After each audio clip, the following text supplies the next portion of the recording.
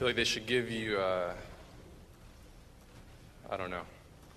fair warning probably when I'm about to preach, especially for you guys with the hearing aids. You probably want to turn them up a little bit in case I'm not talking quite as loudly as I need to.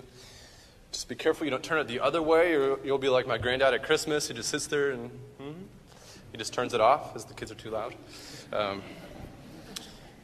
I also have to apologize in advance. Kaylin's kind of going through a weird mood where she screams if anyone other than Megan or I hold her. So if I run out that way real quick, I'll just ask that Gordon comes up and leads us in Amazing Grace or something. I mean, that's what interns are for anyways, right? So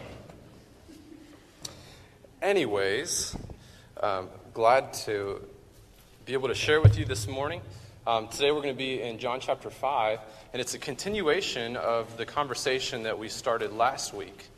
And we'll look, and this is a conversation, it's really almost it's not a scolding, but almost that Jesus is having a dialogue with the Jewish leaders. And he had just healed a man who had been paralyzed for 38 years. And he told him to pick up his mat and to walk. The problem was that he told him to do this on a Sabbath day, and the Jewish leaders saw him and questioned the man, "Why are you carrying your mat?" And he said, "Well, Jesus told me to pick it up, and I haven't walked for 38 years, so I guess I will try it out." And then they start to question his authority, and they question who is this man that can perform the miracles. They question his claims to being the Son of God. And we see here today in our passage, which is chapter 5, verses 31, that Jesus is really responding with a self-defense, almost as if he's on trial, which is really interesting because later in John, when we see that Jesus is on trial and he's before Pontius Pilate, he doesn't say anything. As Isaiah says that he's like a sheep being led to the slaughter, that his mouth is silent. He talks a little bit, but here he gives the full authority, the full witness to his deity here in John chapter 5. So if you are able, please stand with me. John chapter 5, verses 31 to 47. I'll read out loud. You can follow along. I'm reading out of the New International Version. "If I testify about myself, my testimony is not valid. There is another who testifies in my favor, and I know that his testimony about me is valid. You have sent to John, and he has testified to the truth. Not that I accept human testimony, but I mention it that you may be saved. John was a lamp that burned and gave light, and you chose for a time to enjoy his light. I have testimony weightier than that of John, for the very work that the Father has given me to finish, and which I am doing, testifies that the Father has sent me. And the Father who has sent me has himself testified concerning me. You have never heard his voice, nor seen his form, nor does his word dwell in you, for you do not believe the one he sent. You diligently study the Scriptures because you think that by them you possess eternal life. These are the Scriptures that testify about me, yet you refuse to come to me to have life. I do not accept the praise from man, but I know you. I know that you do not have the love of God in your hearts. I have come in my Father's name, and you do not accept me. But if someone else comes in his own name, you will accept him. How can you believe if you accept praise from one another, yet make no effort to obtain the praise that comes from the only God? But do not think I will accuse you before the Father. Your accuser is Moses, on whom your hopes are set. If you believe Moses, you would believe me, for he wrote about me. But since you do not believe what he wrote, how are you going to believe what I say?" This is the inspired word of God for us today. Please have a seat.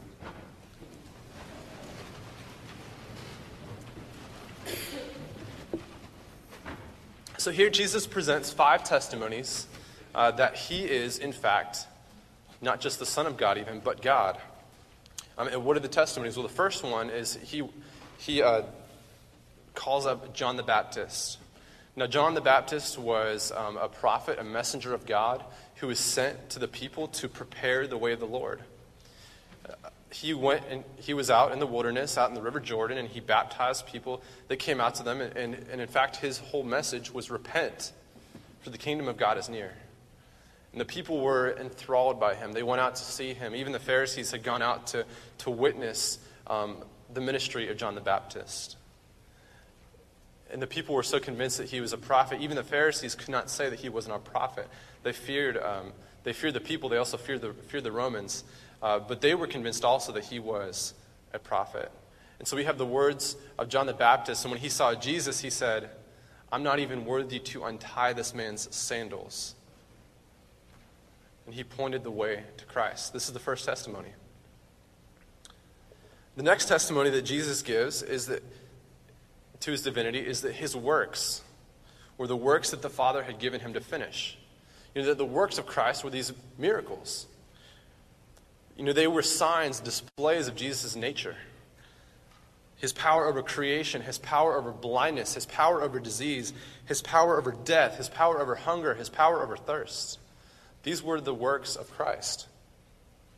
He healed the blind, the lame. He turned water into wine. He walked on water. He calmed storms. He fed thousands with just a handful of fish and bread. He raised the dead to life, and in his greatest miracle, he himself conquered death and rose again after spending 3 days in the grave. If the miracles of Jesus are true, and these men don't even deny that they are, then Jesus is, kind of like the Dos Equis man, the most interesting man in the world. Without a doubt. That's who he is. The next testimony to Jesus' authority was the audible voice of the Father. After Jesus had been baptized by John, the voice, God the Father, called out, "This is my Son, in whom I am well pleased." The Pharisees were there. They heard about this. They heard it. They heard the audible voice of the Father say, "This is my Son." And the next one is Scripture, and all of Scripture is the signposts to Christ. All the Old Testament, the New Testament, everything points to the fact that Jesus is the Messiah. It foretold his birth, life, and death. It spoke of the town where he would be born. It spoke of the circumstances surrounding his miraculous birth. It spoke of his miracles. It spoke of his ministry to the poor. It spoke of his perfect life and his sinless death. It also foretold the resurrection. It foretold that Jesus' rightful place was on high with the Father. This was all prophecy. Scripture pointed to Christ. All of the Old Testament, everything in it points to Christ as the Son of God. And the New Testament all points back to Christ also as the Son of God. All of Scripture points to Christ. This is another testimony. Finally, Jesus calls upon Moses. He says, "The words of Moses testify that I am the Son of God." And we look at his life, Jesus was actually the new and better Moses. Moses had been called to liberate his people, God's people, from the bondage of the slavery of Egypt. Christ was called to liberate his people from the bondage of slavery to sin. Moses was called to lead, to show the people the way to the promised land. And Christ came to be the way to God.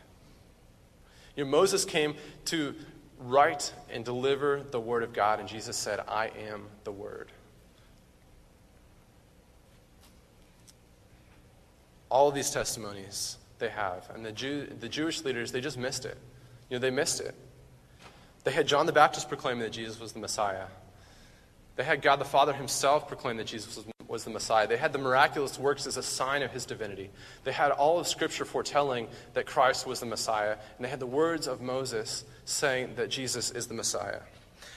In a courtroom, if you have 5 independent witnesses that are all corroborating the same story, and they're all saying, "This is the guy," well, then this is the guy. And that's what they had. They had 5 independent witnesses that were all pointing to Christ as the Messiah. The evidence was irrefutable, and they had no argument to the contrary. But instead of celebrating God's Messiah, they plotted to kill him. And instead of creating for him a crown, they made him a crown of thorns. Instead of becoming his followers, they would wind up becoming his murderers.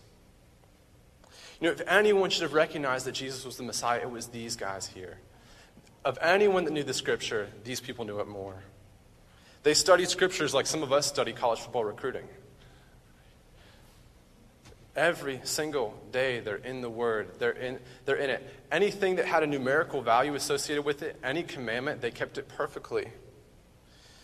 They kept the commands of Scripture regarding the offering of sacrifices and tithing, giving to the poor.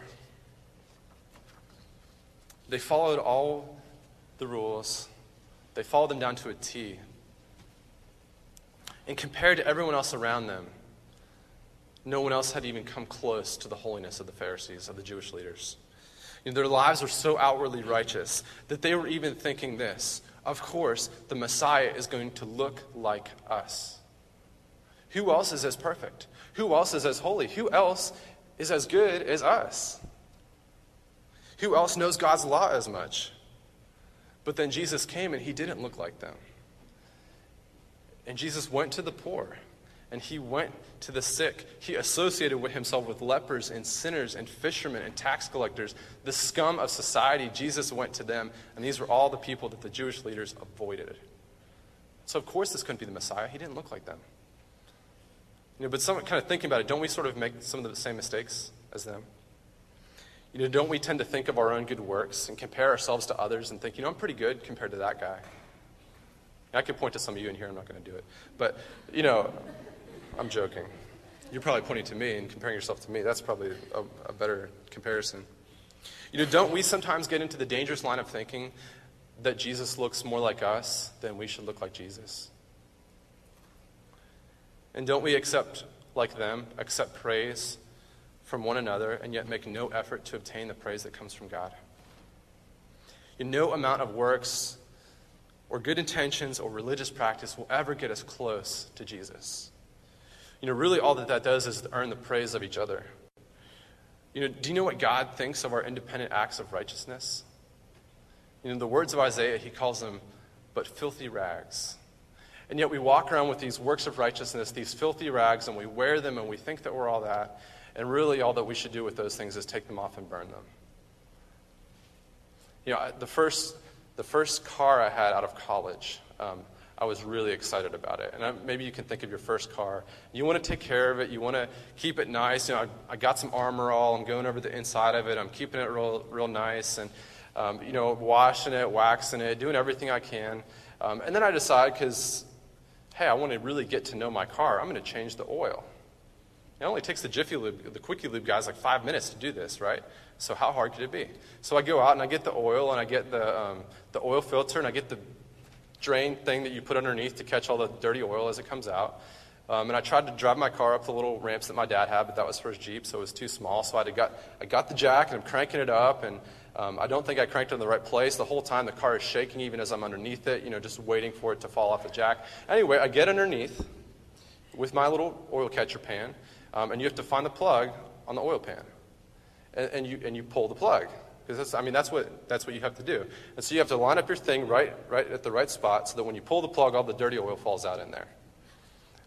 I don't remember if I was just too excited and couldn't wait till my oil cooled down or what it was, but I pull the plug and all of a sudden I'm taking an oil shower. It's all over my hair, all over my face, it's on my clothes, it's like so nasty, and it just like flood of oil coming out of the pan. And so I'd move my thing, I start catching the oil, I go inside, I change my shirt, I come back out, all the oil's out, I'm thinking, okay, this is no big deal. Well then, you have to change the oil filter.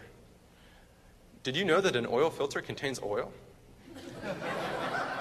You would think that would be obvious, but I did not. And so I'm covered in oil, my hands are all greasy and slippery, and I go to try to take off the oil filter, which is like a Coke can size, and it just twists off. But when your hands are all greasy and oily, you cannot twist this thing at all. I don't know if any of you have tried this before. And so I'm twisting it. Again, the car's still shaking. I'm just waiting for it. I'm sure my brother was watching me, just waiting for me to get crushed to death underneath my car. And so I'm grabbing it, and it's still not twisting. I can't get it off. Finally, I have the brilliant idea of I'm going to get a screwdriver and a hammer, and I'm going to puncture my oil filter and so I can get enough leverage to sort of twist it after I stick this through that. So I get it. I do that. First stroke, bam, oil shower number 2. Just comes flooding all out over me. Okay, there's oil all over the driveway, oil all over shirt number 2, which now I have a nice little collection of oiled shirts.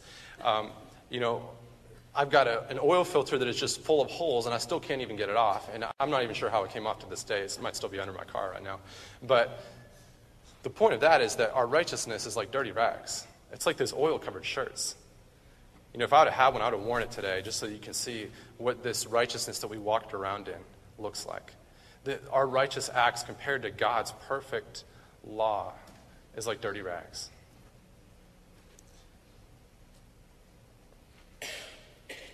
And we wear those acts, those righteous acts around like a prize, like we're so proud of these filthy rags that we're wearing. And that's the good news of the gospel, right? No. Not really. That's just the reality of life. Is that we all go around with these dirty rags and they're covered up. We're covered in our filthy rags, and yet we boast about them. But the truth of the gospel is that our work can't earn eternal life.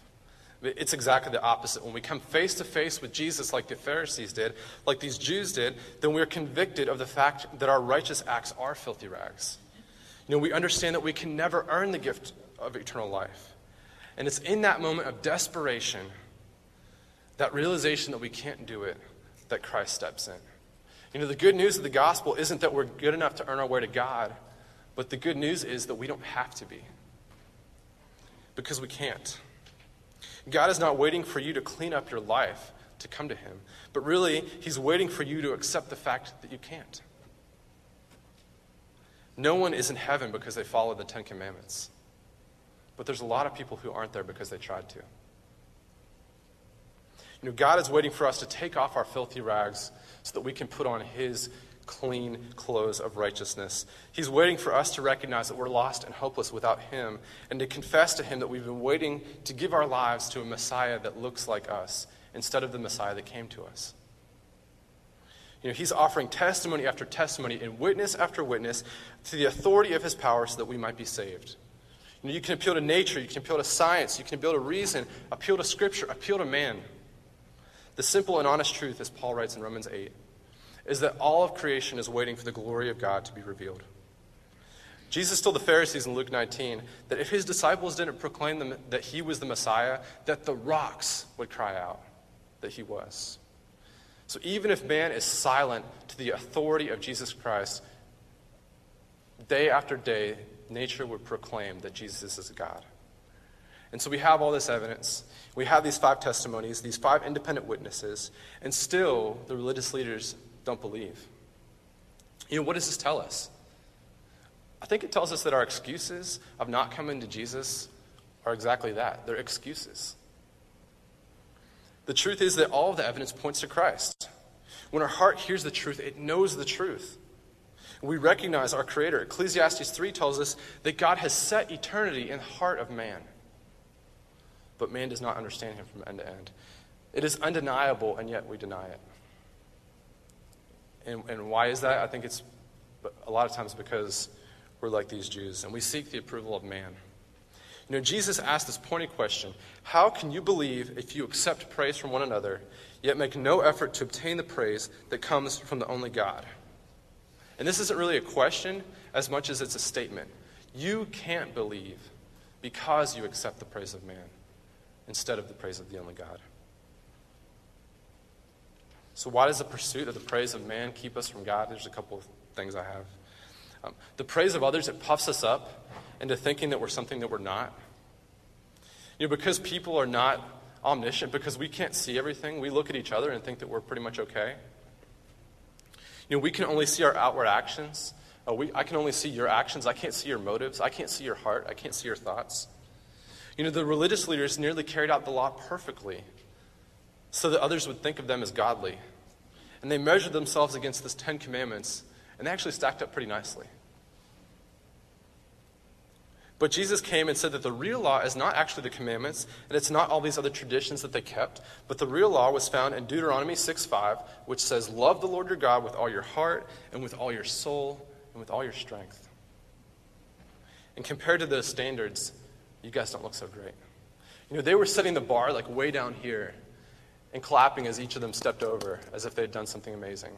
But really the bar that Christ sets for us is so high that we can never attain it on our own. It's kind of the same, the bar of man is set pretty low. It doesn't really take us a lot to convince that you or I are a good person, right? Like, oh, she smiles at me a lot. She's a nice person. He gave me a great Christmas present this year. That's some good people right there, They attend church every week and they sing in the choir. They're a great person. This is easier when the choir's back there and not up here. And if you're convinced, he's a pastor, he works for a church, he's in the ministry, he's my Bible study teacher, he's my Sunday school teacher, he must be a good person. It doesn't take us much to convince each other that we're good. And then if you start treating me like I'm a good person, I'm going to start believing I'm a good person. And you're thinking, what's wrong with me treating you like you're a good person? I mean, I don't want you to come and like throw fish at me every time you see me or something like that, or go egg my car outside. But the problem is that when we think that we're good people, when people treat us like we're good, then we believe that we're good. And good people don't need God. They don't. Does a good person need a Savior? Does a good person believe that their righteous works are just filthy rags? Is a good person desperate for the forgiveness of sin that only grace can provide? Here's a question for you. Do you go to the doctor when you feel great or when you feel sick? You go when you feel sick. Who needs a doctor? Both people.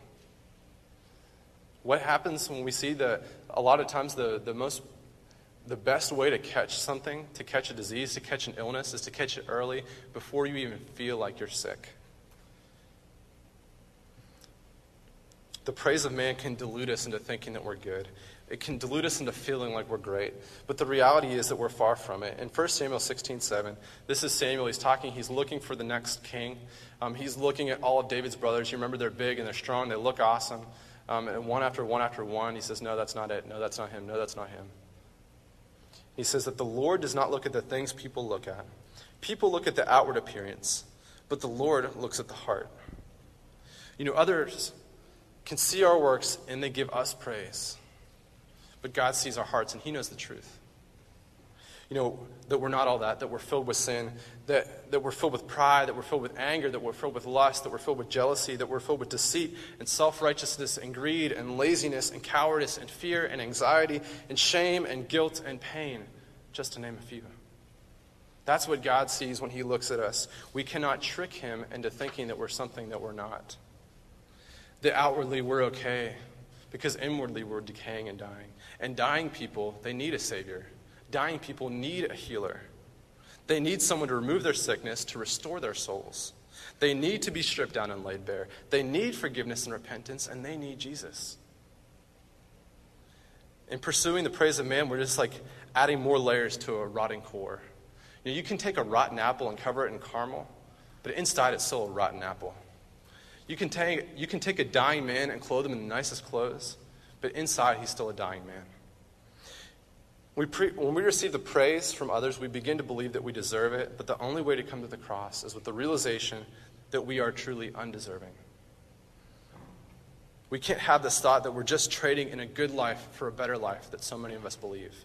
Yeah, my life's pretty good. I'll trade it in for the life of Christianity. That's not what we're called to. What we're called to do is trade in a dying life for an eternal life. And only Jesus can take us from death to life. And next, because man is sinful and darkness hates the light, the praise of man does not lead us to God. Sinful man does not recognize God and does not know God, and man does not praise true godliness. Man persecutes godliness. When you come to faith in Christ, you are not received by the world, but you're rejected by the world. John 15:18 and 19, Jesus says this, "If the world hates you, keep in mind it hated me first. If you belong to the world, it would love you as its own. As it is, you do not belong to the world, but I have chosen you out of the world. That is why the world hates you." Want to know why the world hates Christians? It's because we're followers of Jesus, and darkness hates the light. The world loves its own, but it hates the followers of Christ. It praises its own, but it persecutes Christians. It's true that man will actually praise good deeds. You can feed the hungry. You can serve the homeless. You can clean up after a tornado. And man will see these things, and man will praise us for it. But if you truly sacrifice your time and your resources to bring glory to God, you'll be mocked and ridiculed. The world likes people who are kind and generous, who just set good examples and give us some good stories from the news every once in a while. But when people actually begin sacrificing their lives for Christ, it makes us really uncomfortable. Because the world's acts of kindness, they pale in comparison to the true light of Christ. That's why it's convicting to us to hear of someone who's given it all to follow Jesus. And that's why when we hear of someone that does that, someone else has to get up and say, yeah, that's good for you, but not for me. It's because it's convicting, because the light of Christ comes and convicts us of our darkness. We don't like those stories. We might even be respected to our face, but we're ridiculed behind our back for giving what we have to follow Jesus. The true obedience to Christ will bring persecution and not praise, but half-hearted devotion for God, that will actually bring you praise. The world does not know true compassion because true compassion and true mercy acts regardless of the glory. The world only does the right thing when it's hip or cool or when other people are around, but when the lights go off and everyone goes home and nobody's watching, what are we doing? And that brings the glory to God. That's what he cares about. One of the most convicting stories in the Bible is when Jesus singles out the poor widow who gives her last 2 pennies in the offering and takes it and gives it to God. And the Pharisees' generous gifts paled in comparison to this woman giving everything to Christ. True sacrificial to God makes my good deeds look like the crap that they are. And that's the truth.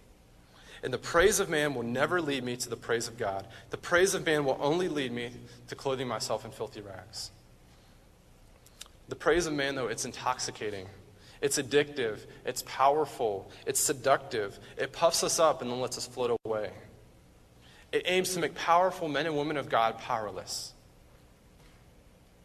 It prevents unbelievers from seeing the truth. It keeps us from realizing that we need God. It allows us to rely on ourselves and prevents us from being humbled enough to recognize our helplessness without Christ. It allows dying men to think that they have life.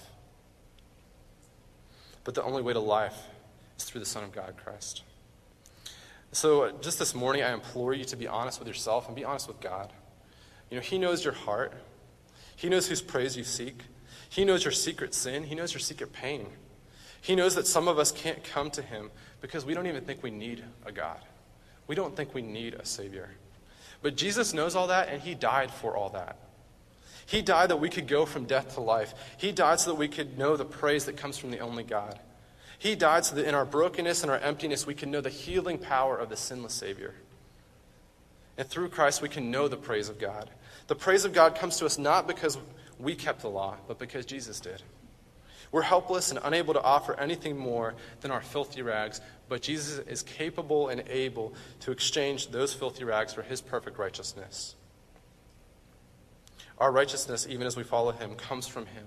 It's Christ in us. It's not our power. It's not my will. It's not my strength, but it's Christ in me.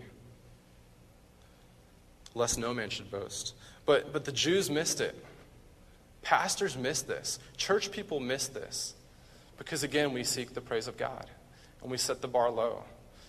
The only bar is the perfect bar of God. Jesus calls us to follow him, to know and to live the power of God in our lives. He offers to trade in our rags, to trade in our shame and our sin, to trade our disease and our darkness for the only abundant and satisfying life. And that is only found in Christ. This offer is always on the table. Are you pursuing the praise of man? Are you trusting in your filthy rags? Are you outwardly fine but inwardly dying? Then come and trade in your life, because only Jesus can take you from death to life. Let's pray.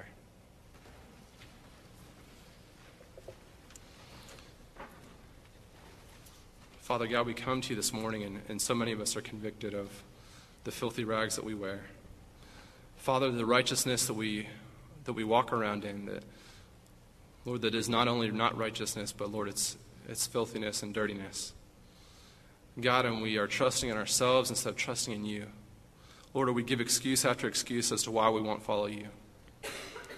Father, I pray this morning that you would convict our hearts, open our eyes to see the truth.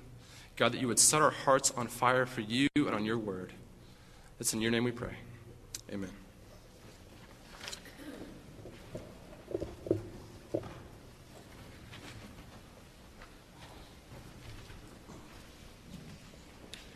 Our hymn is 231, Take the Name of Jesus With You. Let's stand as we sing 231.